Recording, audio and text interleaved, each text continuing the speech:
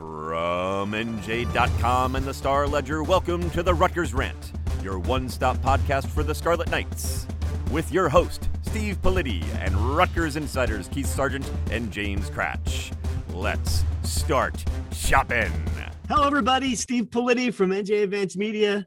Welcome back to the Rutgers Rant. Welcome back to college football, fellas. I mean, I don't know.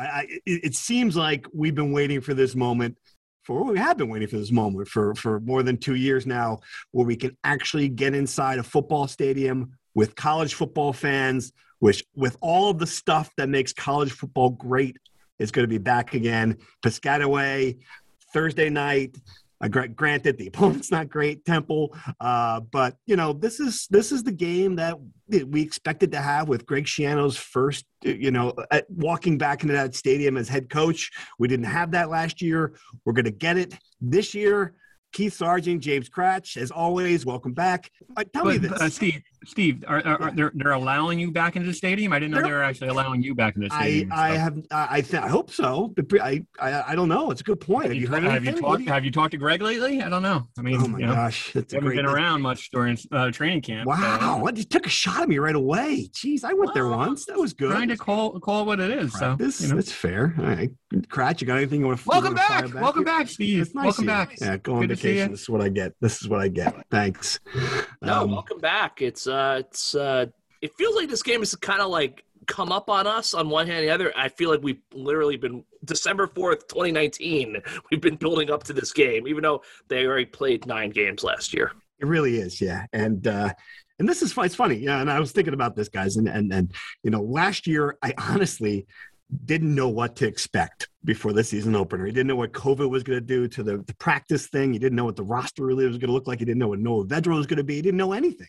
This year, when I saw the two deep, you look at the depth chart, you think, all right, well, this is pretty much what I expected. I mean, I know what to expect from the offense with Sean Gleason. I know what the defense is going to look like with Greg Schiano. And I know what the Vedra is going to be to a large degree. The two of you have been there every day. What is going to surprise me on Thursday? I'll start. Go ahead. I think the playmakers. We spent a good portion of this podcast over the last couple of years talking, like bemoaning, where are the Kenny Britt type guys, and Tyquan Underwood, who's now a coach. I think they're going to be a lot more impressed by the pass catchers, the wide receivers. And we saw a glimpse of it a year ago. Noah Vedra, spread the ball around, good amount. But I think guys like Isaiah Washington, Shameem Jones, he had a tremendous camp. Bo Melton, it looks poised to break out and become one of the premier Big Ten wide receivers. Isaiah Washington, we saw him during the spring game, and he really built on it during training camp. Brandon Sanders, another guy, Cratchit, that's his favorite player. Cratchit, every single day raved about that kid. He's the ideal Cratch player because he has a great story, played in the Patriot League, dominated the Patriot League, came up. And, he's going to be like the guy that a lot of people are, will be curious about whether or not he can actually build on that and play at the Big Ten level. I think he can, just based on what I saw during training camp. So that's going to be the thing that to me stands out. I think there's just a number of dynamic playmakers they have on this offense. Cratch, you want to take that one? Yeah, I think that, to piggyback on what Sarge said, for the first time going into a season, I look at the Rutgers roster, especially on offense with the playmakers, and I say to myself, there's not enough touches to go around for all these guys. Like, there are going to be big name players who I think kind of fade to the background a little bit on this offense. The preview, something I'm going to write later in the week. If Johnny Langan doesn't have a fast start to this season, as long as Noah Vedra stays healthy, I don't really necessarily know what Johnny Langan's role is in the offense. He's not on the depth chart, which wasn't a surprise because they've already made it clear he's going to do multiple positions. But at the same time, he's not on the depth chart. So if he's not throwing the ball in his short yardage package and loosening a defense up, if it's a repeat of last year where basically he'd come in on 4th and 1 and everyone knew what was happening and it would get stuffed at the line, if he doesn't emerge at tight end, I don't know where he gets those touches. A guy like Aaron Young, he's a perfect prototypical Sean Gleason offensive player that he can do so many things well.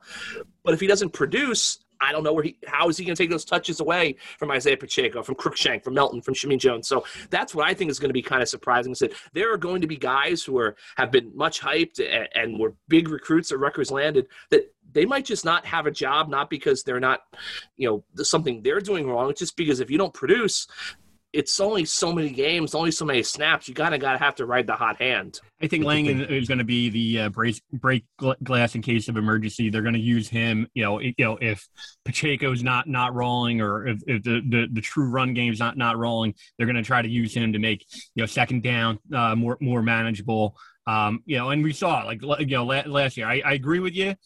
I was curious that he wasn't on the depth chart somewhere, but you have to keep in mind. Last year against Nebraska. 7 minutes to go in the game, who do they bring out? Because, he's a guy who they trusted, that they brought in Johnny Langan to try to win that game. He's a guy that they trust. I can't see that they're just going to abandon Johnny Langan at this point. Yeah, I got to feel like the first time there's a 3rd and 1, that, in a situation, you're going to see him out there, at least early on in the season against teams where they have a physical advantage.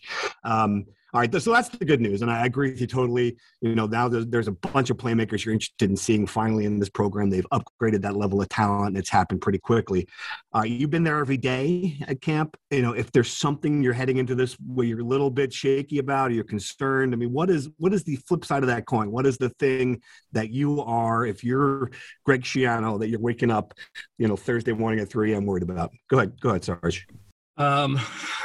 I'm still. I got to say, just from a quarterback perspective, I don't. I have to see it again from Noah Vedral. Everyone says that he that he's made some pretty big strides. That he and Sean Gleason are on the same page. I still need to see it.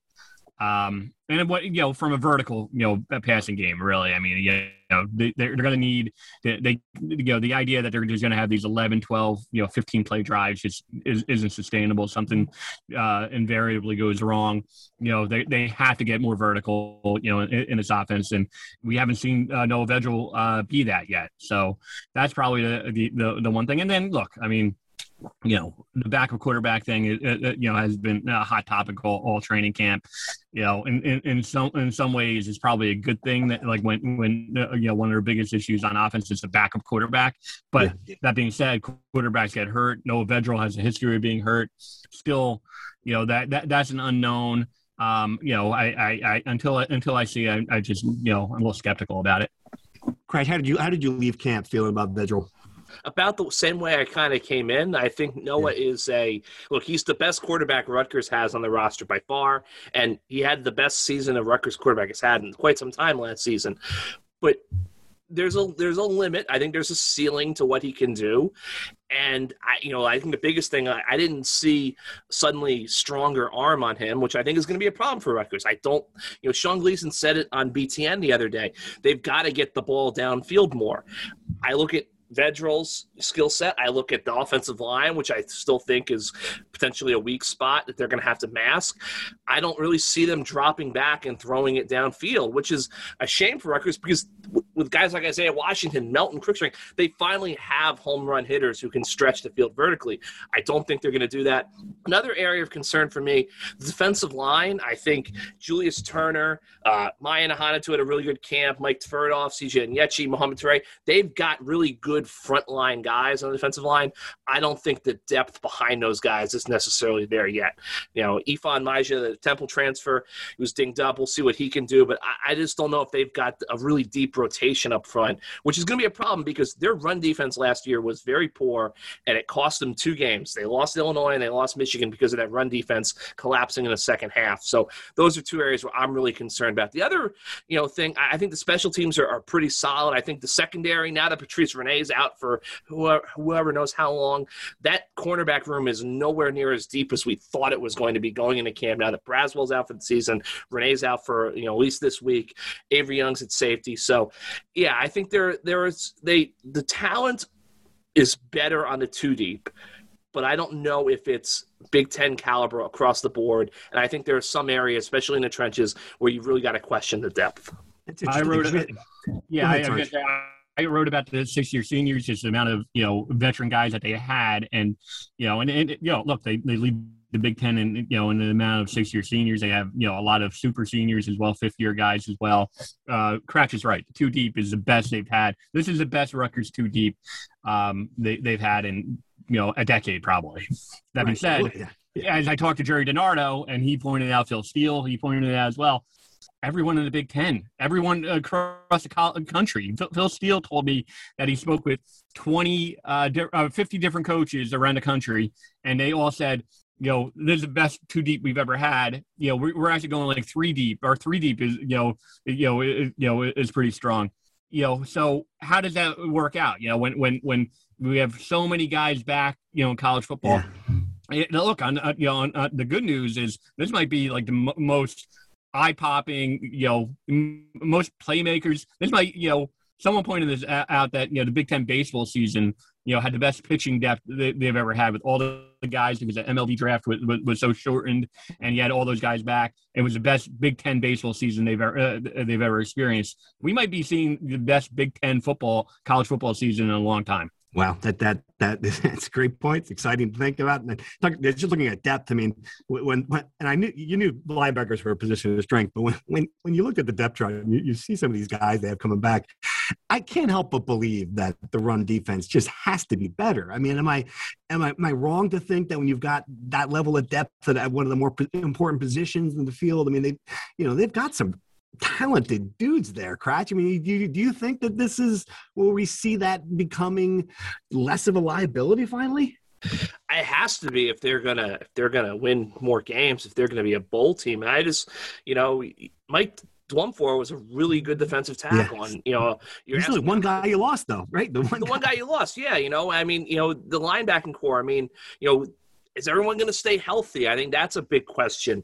I mean, you're asking, are guys, Mike Tverdoff was the best defensive lineman they had for the last couple of weeks last season. Is that going to carry over? Is Julius Turner, now that the whole league has had a year to realize what he is capable of as a tilted nose, are they going to start game planning and taking him out? Yeah. So I think that's the big question you have to ask about this team. Look, they've got a lot going for them, a lot of returning talent, stable coaching staff.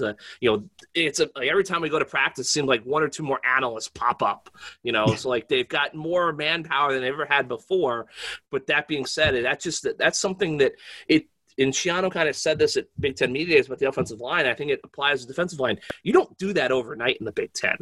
That's a program thing that you're going to need 4, 5, 6, 7 years to develop. Chris Ash 5-year plan, 7-year, 5, 6, 7, 8. Yep.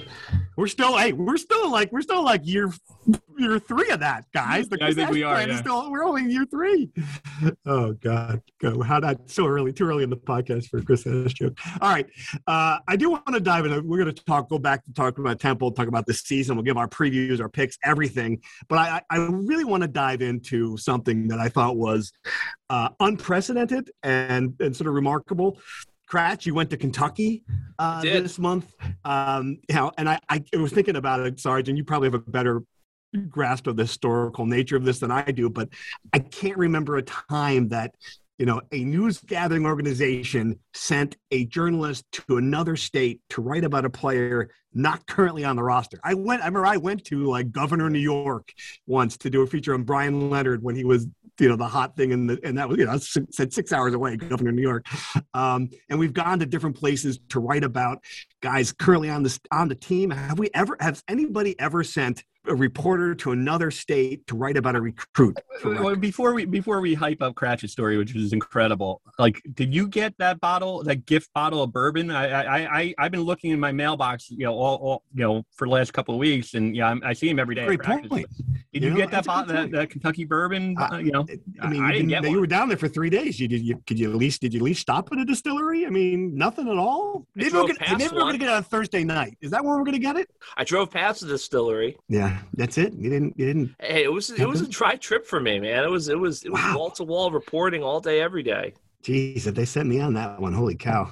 I can tell you would have come back with a bottle of bourbon. You might not come back with the story, but you'd come back with a bottle of bourbon. All right, so tell us about this trip, Cratch. What did you see? What did you see down there? What did you come away with? What were your takeaways about Gavin Wimsatt and the entire scene? It's first off a really polite, great kid. Everyone raved about him. Family was lovely. I got to meet them. What fascinated me about it was that he is such a big deal in that town. And to kind of sum up, I described it in the story.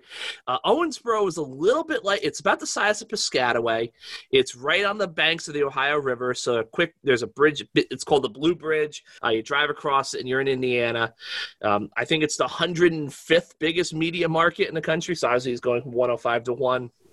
But just a blue collar town, fascinating little stadium, Rash Stadium. It's basically a concrete bandbox. I think 1940 they renovated it with New Deal money, put down some concrete. It's been pretty much the same way since. But no, and the biggest thing for me, I think that Rutgers fans want to hear about. Obviously, you can read my story with all the stuff about his life and all the facts we learned about his hometown and him. Is that he is the real deal. I mean, he made throws against St. Xavier from Louisville, which is one of the better teams in Kentucky. I would say they're not – I just want to make it clear, they're not the St. X from Cincinnati that, Bergen Catholic and Bosco would play, but they're very good. They've won, I think, 14 state titles in Kentucky. He made throws that I've never seen any Rutgers quarterback make. Wow. I would say arm talent-wise, he would be the most talented quarterback in Piscataway if he was a freshman right now. Would he start if he were a freshman right now? I think so. Yeah, going down to the trip, I was pretty convinced that I thought he'll play next year, but I thought, it might be a situation where Vedral starts the season and, maybe they kind of turn to him by mid-season, after clearing. I would not be surprised if he's a starter from day one next year. I think he's a little raw. I think that he's a guy who definitely will, once he gets here in January and rolls early, he's a guy that I think, will make big leaps once Sean Gleason, kind of gets his hands on him. But he made some throws. And, another thing, too, is that he can run, but he's not a running quarterback. But he can certainly extend plays in the pocket, which is something I think Rutgers has struggled, especially with their offensive line issues in recent years. So, now he's the real deal. I mean, he made some unbelievable throws. Gutty kid, too. I mean, his team was down, 17-0, and he brought him all the way back and almost took the lead right before the end of the first half. So, he's a guy who can make things happen, convert fourth downs, make big throws, force throws in the tight windows, big arms. So, yeah, I think he's the real deal. And, there definitely is there's a lot of Kentucky fans down there, and they definitely feel like they lost something. So are they bitter about it? I mean, when you the way it was explained to me is I think it's 75% of the people after the initial shock. I mean, there were even people close to Gavin who were like Rutgers, what are we doing? But but no, I think once they got to past that initial shock, I think it's been all support for him. I think there's a pretty nasty faction of Kentucky fans on social media, but to his credit, he just kind of ignores that. He doesn't care. I mean, honestly, he is the guy comforting his family, his friends, about hey, don't worry about this, vitriol on social media. So, he's all in. I think that he's a guy who, it's hard to say when a kid's in high school. If he gets here and lives up to his potential, he is the program-changing quarterback that Greg Schiano needs to take Rutgers where he wants to take it. It's a fascinating story. If you haven't read it yet, folks, go online, find it, Google Gavin Wimsatt, NJ.com. You'll come up with it. And just, to me, again, unprecedented recruiting coup, but also just, for this kid to come in with that kind of pressure, it seems like he's got the head on his shoulders based on anything we've seen. So it's the future is bright kind of deal when they get that kid on campus. If they get that kid on campus, of course, because he has not signed yet. And that's going to be a true or false question. Can we dive into true or false, guys? Let's do it. Let's go right into it. All right. True or false? I got a meaty one for you. I think I got 8 or 9 really good ones. You know the rules. We'll have lots to discuss when this is over. True or false? The most dangerous non-conference game is this one. Temple. Sarge, true or false? False. Cratch? False. All right. I agree with you on that. False. True or false? The most dangerous non-conference game is the next one at Syracuse. Sarge, true or false? True. True. Cratch, true or false? True. All right. Well, you know where I'm going with this. I see false on Syracuse. The most dangerous non-conference game is Delaware. 1AA nightmare. I say that is the one. That is true. Both of you guys say false on that, obviously. Correct. False. All right. We'll come back and discuss that one. I think Delaware is a scarier game. True or false? Relax, Rutgers fans. There is a 0% chance that Gavin Wimsatt decommits before signing day. Cratch, true or false? You were there. I will say true. All right. Sarge? I'll trust my colleague. True. I'm only going to say false because there's never a 0% chance something could always happen. So we'll go false for that now. True or false, guys? Peyton Powell, who left the program and announced he will not be taking the COVID vaccine, will land at a Power 5 program. Sarge, true or false? True. Okay, Cratch? I'll say false. Yeah, I say false too. He will be Liberty's starting free safety this year. Okay, true or false? It isn't the season opener before Labor Day without a hot tub. Sarge, true or false? We need a hot tub for this truly to be the game we want it to be. You got to give some context to that because that was a long time ago. But was it a long time ago? How long ago was it? It feels like it was a long time. Can you imagine now? It's that is a tremendous true or false. True or false, Scratch? Can you have this game without a hot tub?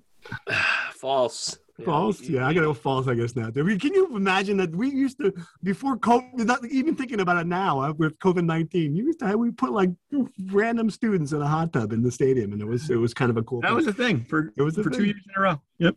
True or false? Illinois, Art Sikowski. This is now the most anticipated game on the schedule. Sarge, true or false? True. And can we just get a commitment right now that you're going to be there? Can we get that commitment? Our loyal listeners, they'll remember this. We'll save the tape. Can we get a commitment? Gosh, there's no such thing. Will be with Crash and I in the campaign? Oh, man. That's a false. Cratch, true or false? Most important game, the most anticipated game of the schedule now.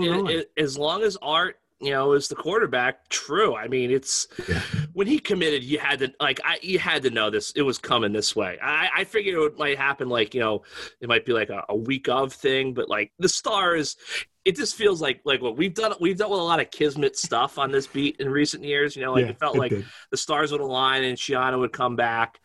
I feel like the Stars are going to align and we are going to get Art versus Rutgers in Champaign, Illinois. All right, we'll talk about that one in a minute. The final true or false. True or false? This has been a hot topic, and I know where one of you stands, and I don't know where the other one stands. True or false? The alliance is good for the Big Ten. Cratch? False. Sarge? False. All right, I'm going to say, believe it or not, I'm going to say true. And I'm going to explain why. Let's go right into, that's the last one. Let's go right into the discussions. All right, here's the alliance thing for me, guys. And I agree. I wrote that they should have gone, Big Ten should have gone big. They should have struck with, forget shaking hands and buddies with, the Pac-10 and the ACC. They should have been aggressive. They should have done what the SEC did. I get it. But now that they haven't, my take on the idea is really simple. It is just better to play a Pac-10 team or an ACC team on the schedule than another Illinois, another Northwestern games you've seen. It's just more interesting. Do they need an alliance? Do they need a press conference for nothing in writing, by the way? Do they need to have this big, no, but the ultimate takeaway is that Power 5, each other. I mean, I totally agree. Your first point was correct. I mean, be a shark and go get USC. Go raid the Pac-12 instead of getting into bed with them. Right. Well, I guess so. Short of that, right? Like again, I'm on that side of history.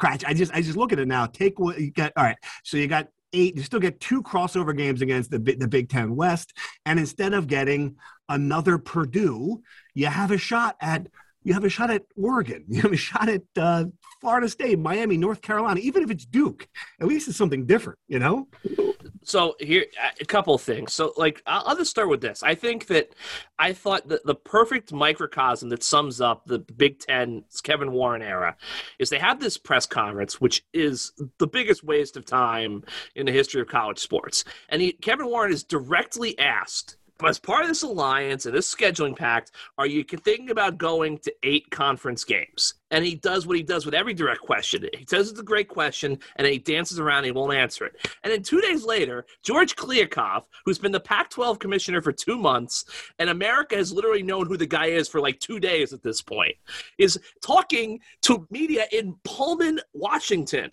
it was oh yeah, us in the Big Ten, we're going to go to 8 conference games. So you have a guy who, no one has ever heard of. He's literally standing half a country away from your office.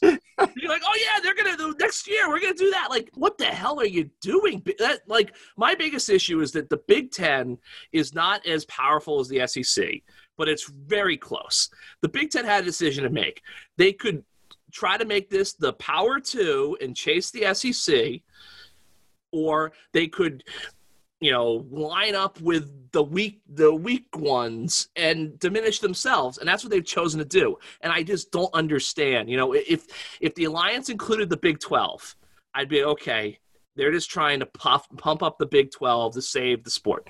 Get that? But they threw the Big 12 under the bus. They didn't invite the Big 12 to their party, which makes no sense to me. I would understand if the Big 10 made an alliance with the Pac-12, but they aligned with the ACC, which, if they want to talk about all their high and mighty, principles of college athletics and education, they've got a lot more in common with the Pac-12 than the ACC. So I just come back to, I assume their TV consultants have told them that they're going to make a little bit more money off of this thing. I don't understand how, because we already have a lot of these marquee non-conference games. It's not like Ohio State is like, okay, Ohio State, congratulations, you're going to play USC and Clemson every year. Right. Like, that's not going to happen.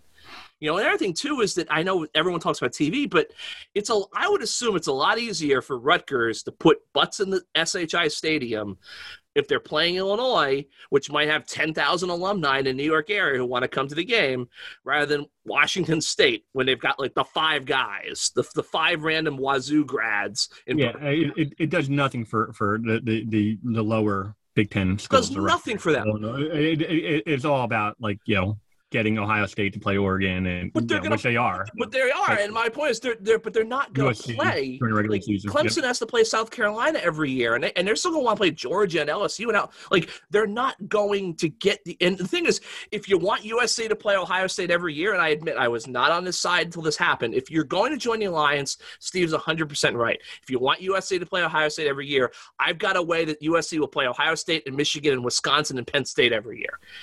Add them to the damn league. That's why I just don't get. It's just like, I understand why the ACC and the Pac-12 want the alliance. Scratch for Big Ten commissioner. I love it. This is it. Clearly, you're absolutely right. Like, I have seen the light. Can we get a hashtag on California Cups? Print up some buttons, Sarge. I'm going to wear them at the stadium. The last thing I will say, and I'm going to use one of my crazy little, analogies, metaphors, references. The SEC is laughing at this. Yeah. I remember I was watching some documentary about, when there was WWF and WCW and everything, and I guess WCW was threatening on TV to, invade the WWF show, and Vince McMahon was like, well, if they show up, let them in. Because what show are you going to watch? A show with some of the wrestlers or the show with all of the wrestlers? Yeah. And I feel like the SEC is like, we've got all the wrestlers. That's great. You guys go play your little alliance and have Duke and Oregon State play at 10 p.m. And we're going to go to 10 conference games, and we're going to have Oklahoma, Alabama level game every week. Microphone's on fire. Stupidity. On fire. And eventually Clemson and Florida State are going to join the SEC. Yeah, I can see that happening. If the Big Ten came out and said, we're going to start in a lot, and in Notre Dame, it's just, as I said, I think I've seen the light. If you want USC to be on your schedule, just take the 4 California schools, Oregon, Washington, Utah, Colorado. I think that's 8. Go to 22. Who cares? I love it. So, you missed the real reason why I'm in favor of the alliance, because it's 1 fewer Big Ten West crossover games, which means 1 fewer chance to go to Illinois. All right, let's talk about this really quick. Illinois, I didn't get a chance to watch the game. I was off. Obviously Art comes in. Art Sikowski comes in off the bench. Looks really good. I guess this is where I'm going to throw some water, all right, on the idea that this is now the most anticipated game on the schedule, because we've seen good art and we've seen bad art. I guess you're assuming now that his next game against a better competition is not going to be the game where he's 4 for 15 with 3 interceptions. And I'm just saying that, I think that's coming, and I think it's going to come long before Rutgers plays Illinois, and I think there's a very good chance that when that game comes, he's back on the bench. Tell me why I'm wrong. Well, I mean, I will say there is, we've seen, multiple different offensive coordinators, multiple different head coaches, not pick Art as the starting quarterback. I mean, Chris Ash, chose McLean Carter over Art, in Art's second year. Last year, Greg Schiano and Sean Gleason chose Vedral over Art repeatedly, and then Langen, when the game was on the line against Nebraska, was the guy who said Art. So we've seen. Now, obviously, Art didn't win the job at a training camp. Brandon Peters obviously had a lot more experience, but it was a new coaching staff, and, you would think that everyone, kind of started with a fresh start. So we have seen that. That being said, there's just something, maybe when Art gets into a game, there's just something, maybe, there's something that shows up on game day that just doesn't click, during practice. Who knows? I will say this, if Art does continue and continue to play and seizes this opportunity at Illinois, it is going to be a storyline all year here at Rutgers, because no question, Rutgers fans are inevitably going to be comparing, Vedral, once he has a bad game, and if Art, throws for 300 yards and Illinois continues to win, which I'm still a little skeptical about, Rutgers fans are going to be irate about it, because, this is a Jersey guy who they developed, and now all of a sudden he's playing for Illinois. I will say this, Crash, I'll give you a chance to respond,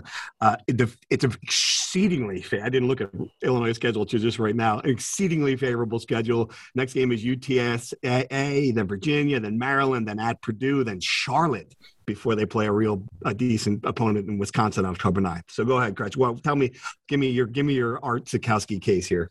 So here's one of the things I think people kind of lose sight of is put Art's horrible freshman season aside. This is what we've seen from Art since then. I've said it 1,000 times, I'll say it again. Chris Ash threw him under the bus in 2019 to start a guy who they brought him from Texas Tech, who wasn't that good because his job was on the line. He was trying to save his job. Yep. He gave the entire 2018 season to try to develop Art. I mean, it was rough, but he had the experience. And then Chris realized he was going to get fired because he did such a horrible job with that season. So he brought in McLean Carter, threw Art under the bus. Okay, fine. So not counting the Iowa game where Art comes in and they're down. And, Art has the game of his career against Boston College in a game that Chris had, basically needed to win to save his job. He then goes to Michigan, gets the hell knocked out of him. I don't think he turned the ball over that game. Took a beating in Chris Ash's last stand. Red shirts. Then last season, he starts the Purdue win, throws 2 touchdown passes in a big road win. He then comes off the bench in Maryland, leads, I think, 2 game-tying go-ahead drives in the second half. They win that game in overtime. Didn't play very well against Nebraska, but I still go back to the fact that I thought Gleason and Schiano panicked by going to Johnny Langen in that spot. It was a 1-score game. He didn't have a great game, but I still don't understand why they thought Johnny Langen was throwing the ball down the field was going to win the game for them. Did they panic, or are they convinced he was going to turn the ball over? Probably a little bit of both. Yeah. Okay. So, and now he comes off the bench against a Big Ten opponent, Nebraska, and he performs extremely well. Really great. He had the running game going too. That's a big thing. And that's the thing. Art is he's not Trevor Lawrence. We've established that, but he's got tremendous physical skills. The kid works harder than basically anyone I've ever covered. Great kid. Great teammate by all accounts. He was getting votes for captain after being there 3 weeks, Brett Bielema had told me at Big Ten Media Days. He's got all these physical skills. So if Art is on a team that playing within himself with a big offensive line that can protect him and a running game that we've seen it, Illinois can run the ball pretty well. They did against Nebraska. They've done it against Rutgers for years. Manageable schedule. If Brandon Peters is not back, I see no reason why Art cannot be a productive quarterback in that offense, I think the issue is going to come back to Rutgers is going to be, why didn't Sean Gleason, who has been heralded for his ability to take his personnel and build a system that fits them, why wasn't he able to take Art's physical gifts and tools and harness them, as opposed to sticking with Vedral, who might fit more of the no-huddle, up-tempo look, but I think we all can agree does not have the arm strength Art has. The last thing I will say about Art is, yes, Art is going to make a mistake, a throw or two that makes you scratch your head. He's going to turn the ball over. And I'm not trying to compare the two of them. And that's the thing that Graciano hates more than anything. You can hate more than anything, but that doesn't mean he can't be a productive quarterback. Eli Manning made a stupid throw or two every week that you were like, why did he do that? Ryan Fitzpatrick has been in the NFL for 17 years, turning the ball over all the time. So I just think that in this offense, Art is capable. My biggest point is Art has made major strides since he was a freshman. I think people still count that year against him somewhat unfairly. And I think he's proven he can be a productive quarterback in the right offense, playing within it with the right scheme. And I think we're seeing that in Illinois. I think we're going to continue to see that in Illinois. Interesting. All right. Well, we'll see if he's a starter on October 30th. A long way to go until then. All right. I want to quickly touch on the Peyton Powell thing, because I just think – I don't know. It's just it's certainly addition by subtraction. If you're a player on a college football team, and I don't want to pick on him because he's still a young man, but he's not a teenager, certainly.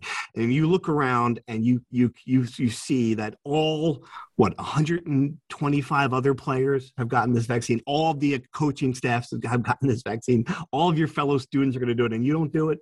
I mean, there's a level of frustration, and I don't know why he decided to come out. I know he took heat on social media, obviously, for doing so.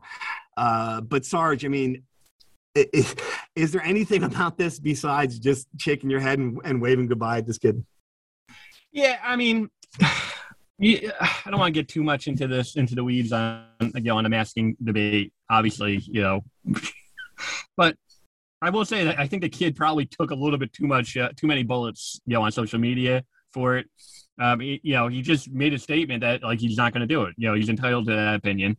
And he wasn't, a jerk about it. I've seen other people be a lot, a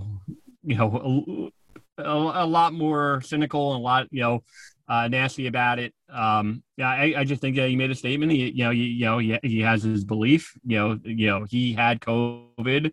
At one point, it wasn't a big deal for him. Many other people, including people in my own world, have had it and have had far worse experiences. And again, not to get too much into the masking debate, but I do think that the kid probably took a little bit too much heat than he deserved on social media. Anything to add, Cratch? What do you think? Yeah, I just think it's I'm kind of surprised that it took this long for Rutgers to kind of have this, issue like a prominent, That's true. Prominent enough athlete, just because look at society. I mean, this is not just a Peyton Powell thing. This is a general society thing. I think that the timing was a little weird. I mean, obviously Rutgers announced its vaccine mandate, I think in March or April, so my understanding is, I think, I guess once you got close to this point where, and Sarge might have more information, but my understanding is that it got to the point where you either had to be vaccinated to be enrolled, or you had to start the process of applying for exemption to stay enrolled. And I guess once you start that process, I guess it's a little bit like, probation's not the right word, but I guess it's kind of like a holding period until they rule one way or the other. But no, I mean, look, and the reason why I said false is that I just think he's a guy who he was committed to Texas. He went to Baylor, and then he was committed to Utah, committed to Rutgers. He's bounced around at the point where I think that if he's going to keep playing college football, I think it's going to have to be at a lower level, a group of five school, especially if he wants to be a quarterback. I think he's a guy who I'm sure there's plenty of, group of five schools in Texas that would take him and give him a shot at quarterback. But my guess is that if he wants to be at another Power 5 school, he's going to have to go somewhere lower first and work his way back. All right. And finally, I do want it. So you both think that the Syracuse game is a bigger, more dangerous non-conference game than Delaware, which I'm surprised by, only because, living in my world of Rutgers history, knowing that Rutgers has lost that game at the similar time in the development of programs to Villanova, to UConn at the time, to just programs that were, at that level, at that same level where it was, and it's just such a devastating blow when you lose to, a team that's a level below you. And I think Delaware's a really good one by all accounts. Tell me why you think Syracuse is the more dangerous game. I just think that two reasons. One, I think Syracuse is in year 5 of their program, and I could completely see a loss, and then Graciano afterward justifying it by saying exactly that they're in year 5, we're in year 2 of developing their program. 2, I know everyone says, well, Syracuse was awful last year, but again, we can't use the same principle that we've talked about, in past weeks at Michigan and Penn State and all these other, teams that had down years last year.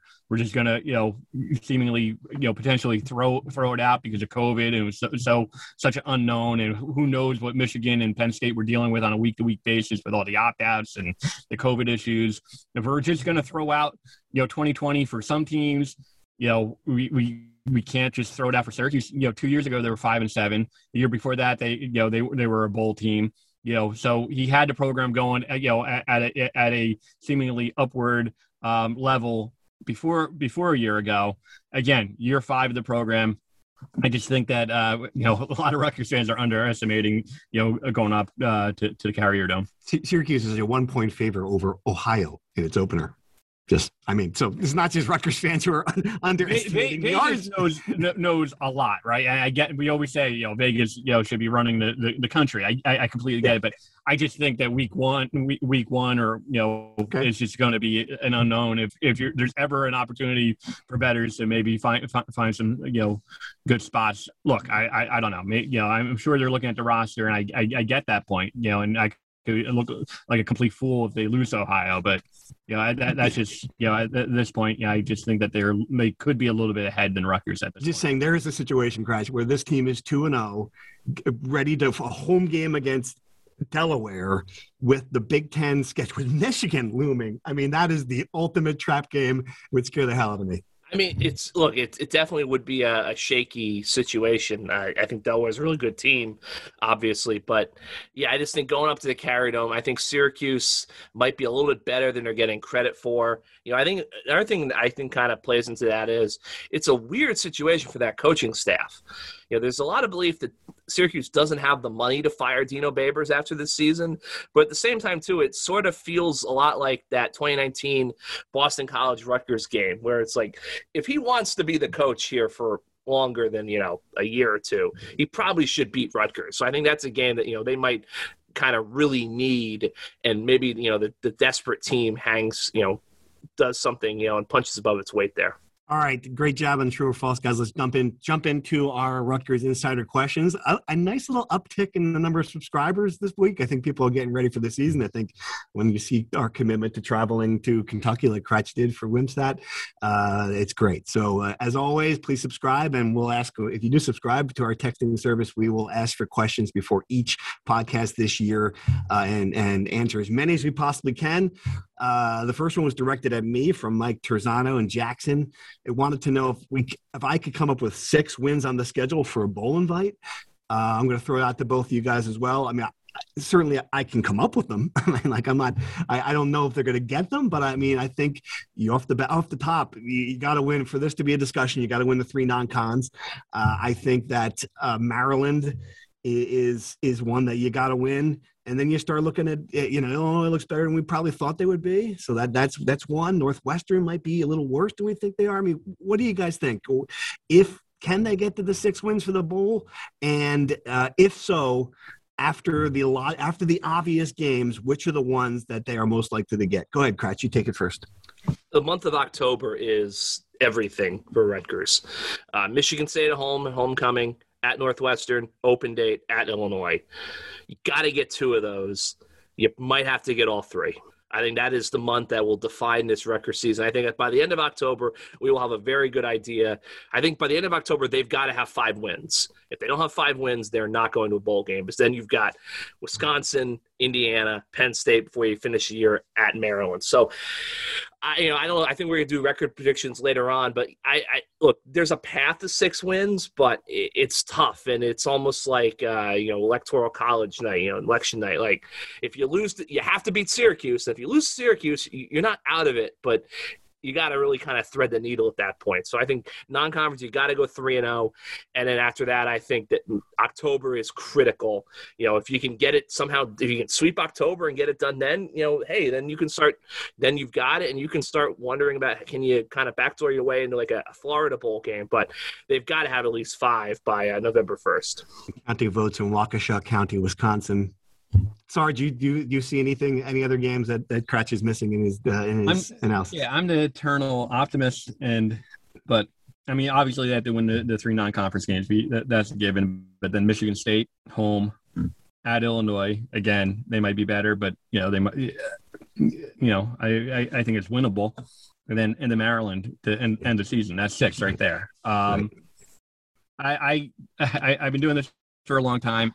I can only remember a few years where everything broke right, and they won every game that was winnable. That they it was 2014 was the last time that happened. Yeah, right. Absolutely. It never works out that way. It just never does, and you always have to keep in mind that there are three bozos like us who are on a Illinois, who cover Illinois on a podcast right now. They're talking about, Rutgers is winnable. So, that's the name of the Illinois podcast, by the way. 3 bozos from Illinois. That's the name of the podcast. It's real quick. How did you know that? I was gonna say real quick. I think since Politi went on vacation, I think there's been 3 new Rutgers podcasts launched. That's true. I know there's so many. No, that is true. The Levy's got one.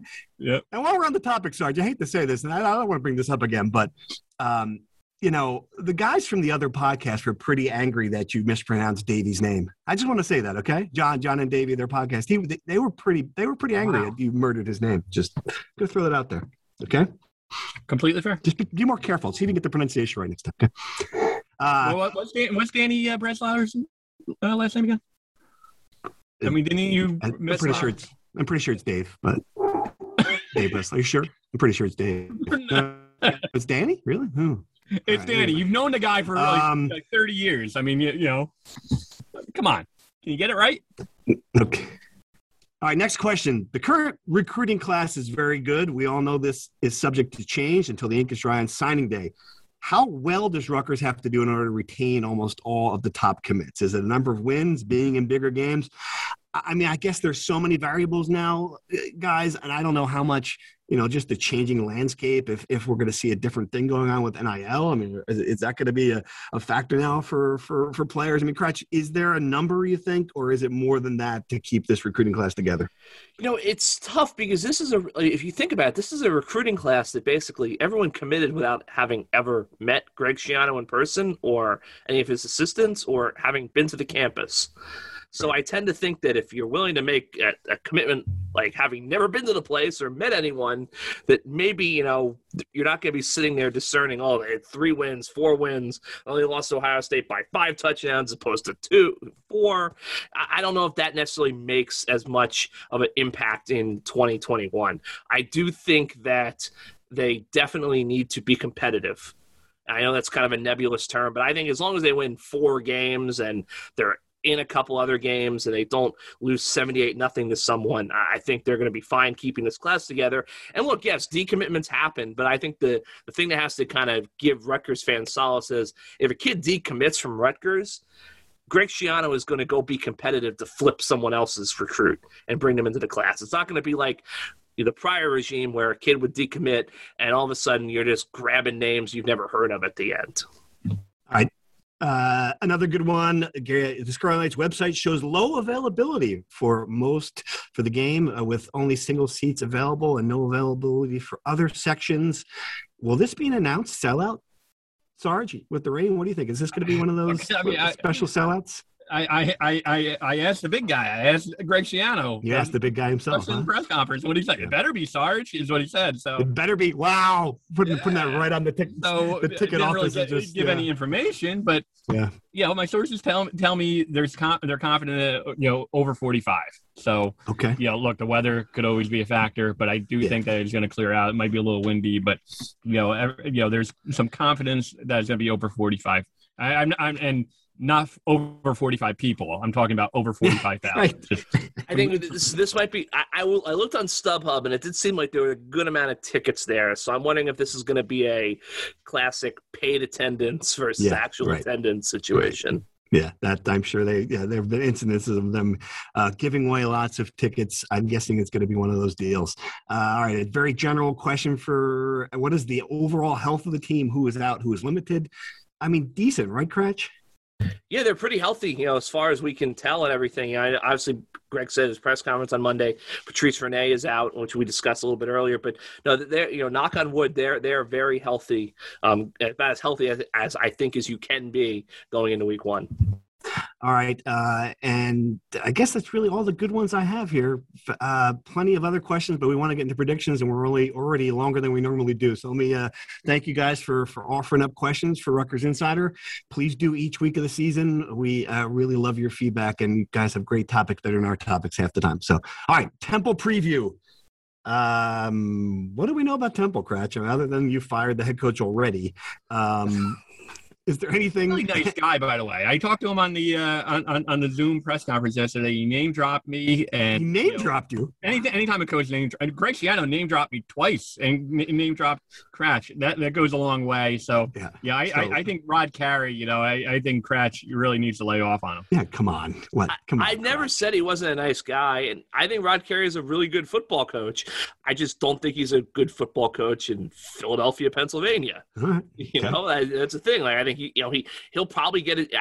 Look, it seems like he's not going to get fired this year. Pete Thamel did his excellent annual hot seat roundup. It sounds like $8 million buyout. They don't have that cash, so he's going to be in for another year or two, probably.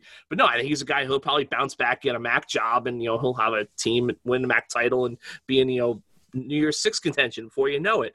I just think that Rutgers kind of got lucky because you look at Al Golden to Matt Rule to Jeff Collins. Manny Diaz probably would have been that same thing, kind of like a little gnat nipping at your heels, that could get competitive for a kid or two you want in South Jersey.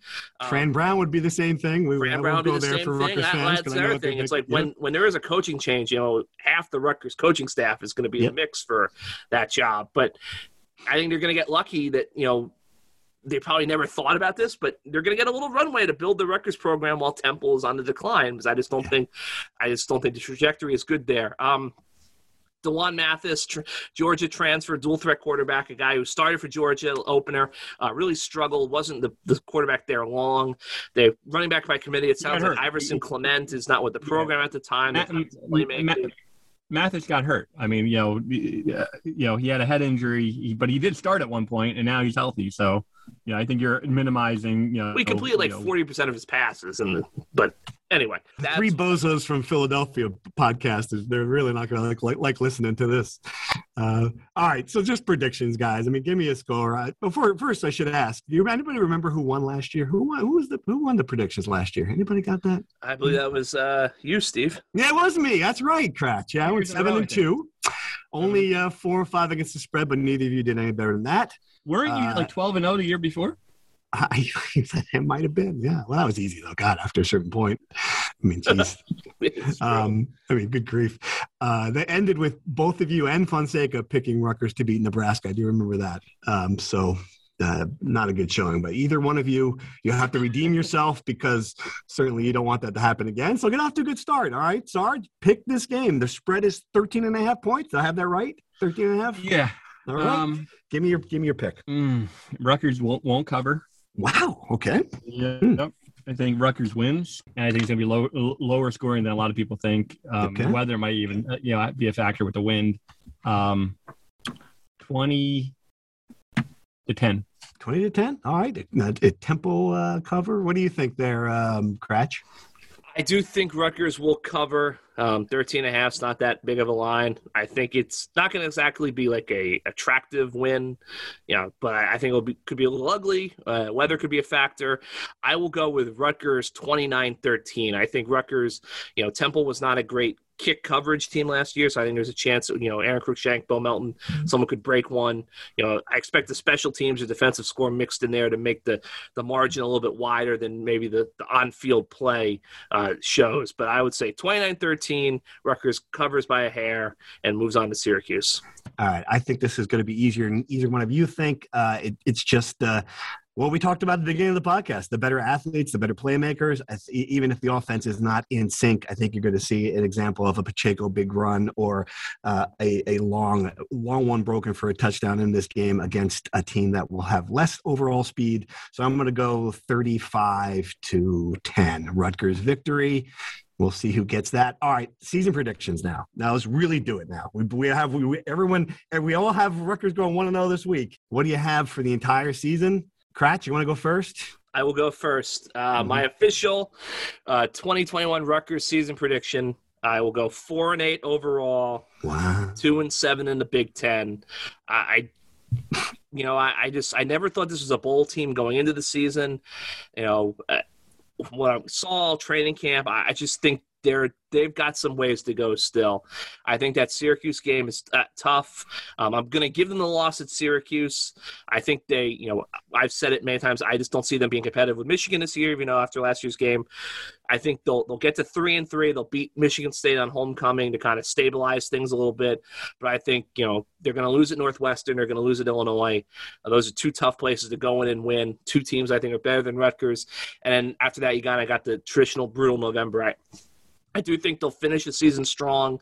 Whether Maryland is bowl eligible or not, I think that Rutgers is better coached than Maryland, and that'll be a game where they'll kind of rally. That'll be their bowl game at the end of the year at home. They'll beat Maryland, keep that, pseudo rivalry building.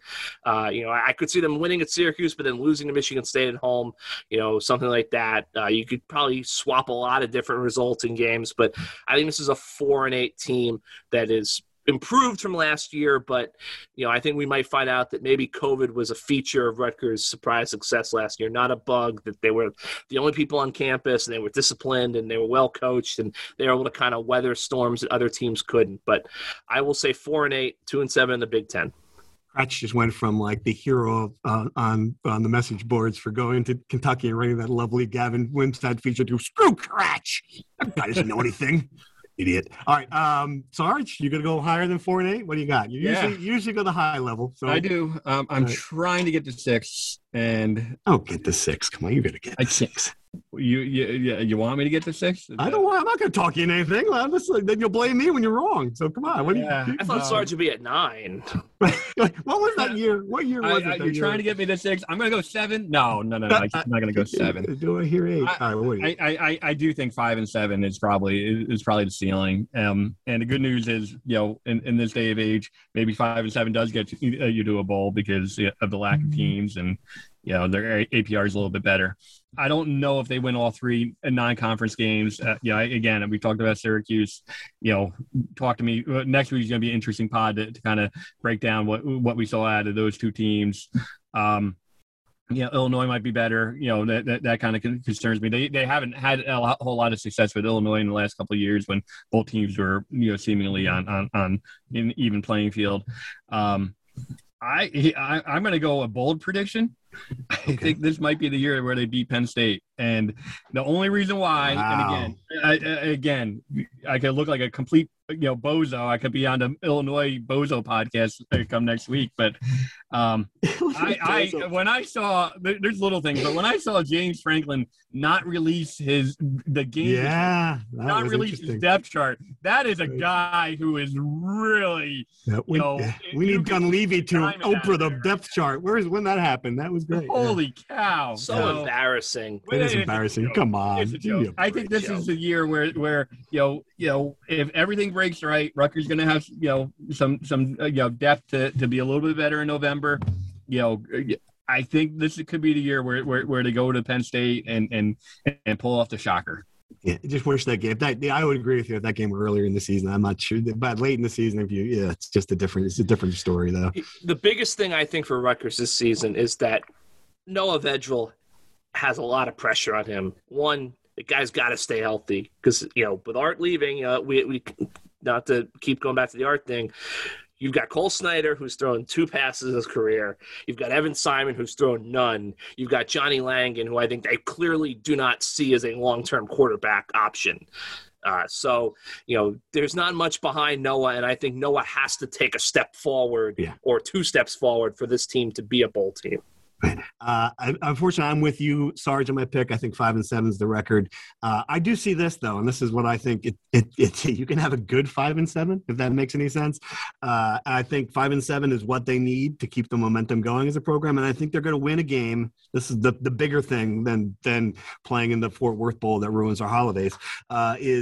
They're going to be 5 and 7 with a win that they didn't expect. But of course, the flip side of that is that there's going to be a loss in there that they also didn't expect. So I think that you're going to get, you're going to steal one of these games finally that people I can't say which one. I don't know. It's a long season. A lot of different things can happen. But I do think they're going to win a game that they're going to be underdogs in. But like we talked about earlier, it's just impossible to have everything go your way. There's going to be a game in this as well where it's not the optimal outcome. All right, fellas, that is our longest podcast of all time. Can we sign off here? Any final thoughts? Can you predict Penn State, Polity? I mean, you can. I can't predict this November 20th. I'm going to make a bold prediction. If they steal one, it'll be either Wisconsin at home, because Wisconsin's coming off the Iowa game. They'll probably be for the Big Ten West title. Wow. Or I would say Indiana at Indiana, just because I think Indiana, they're a really good team. That schedule is brutal. They're going to be 7-5. They're going to regress to the mean, and I think that's a game you could seal because it's not. It's basketball season by that point. It's not like they're going to be a crazy atmosphere in Bloomington. Right. This will come as no surprise to you, but I have no qualms about going to Indianapolis for that game. So. Well, Champaign, we're going to fly to Indy. That's true. That is a great point. To Indianapolis. If you could just drug me and put me in the back of the rental car to get to Champaign, I'll consider doing that. If you just, maybe a couple. It's too early. What time is that game? Too early for a couple martinis to make the drive to. Maybe Cratch can bring his Kentucky bourbon. Maybe he can. There you go. Good job making this full circle. All right, let's sign off there. Enjoyed it. Thanks for listening. We'll be back next week to break it all down after the Temple game. Thank you for listening to the Rutgers Rant. To participate in the conversation and receive live updates about the Scarlet Knights directly to your phone, sign up at nj.com/insider.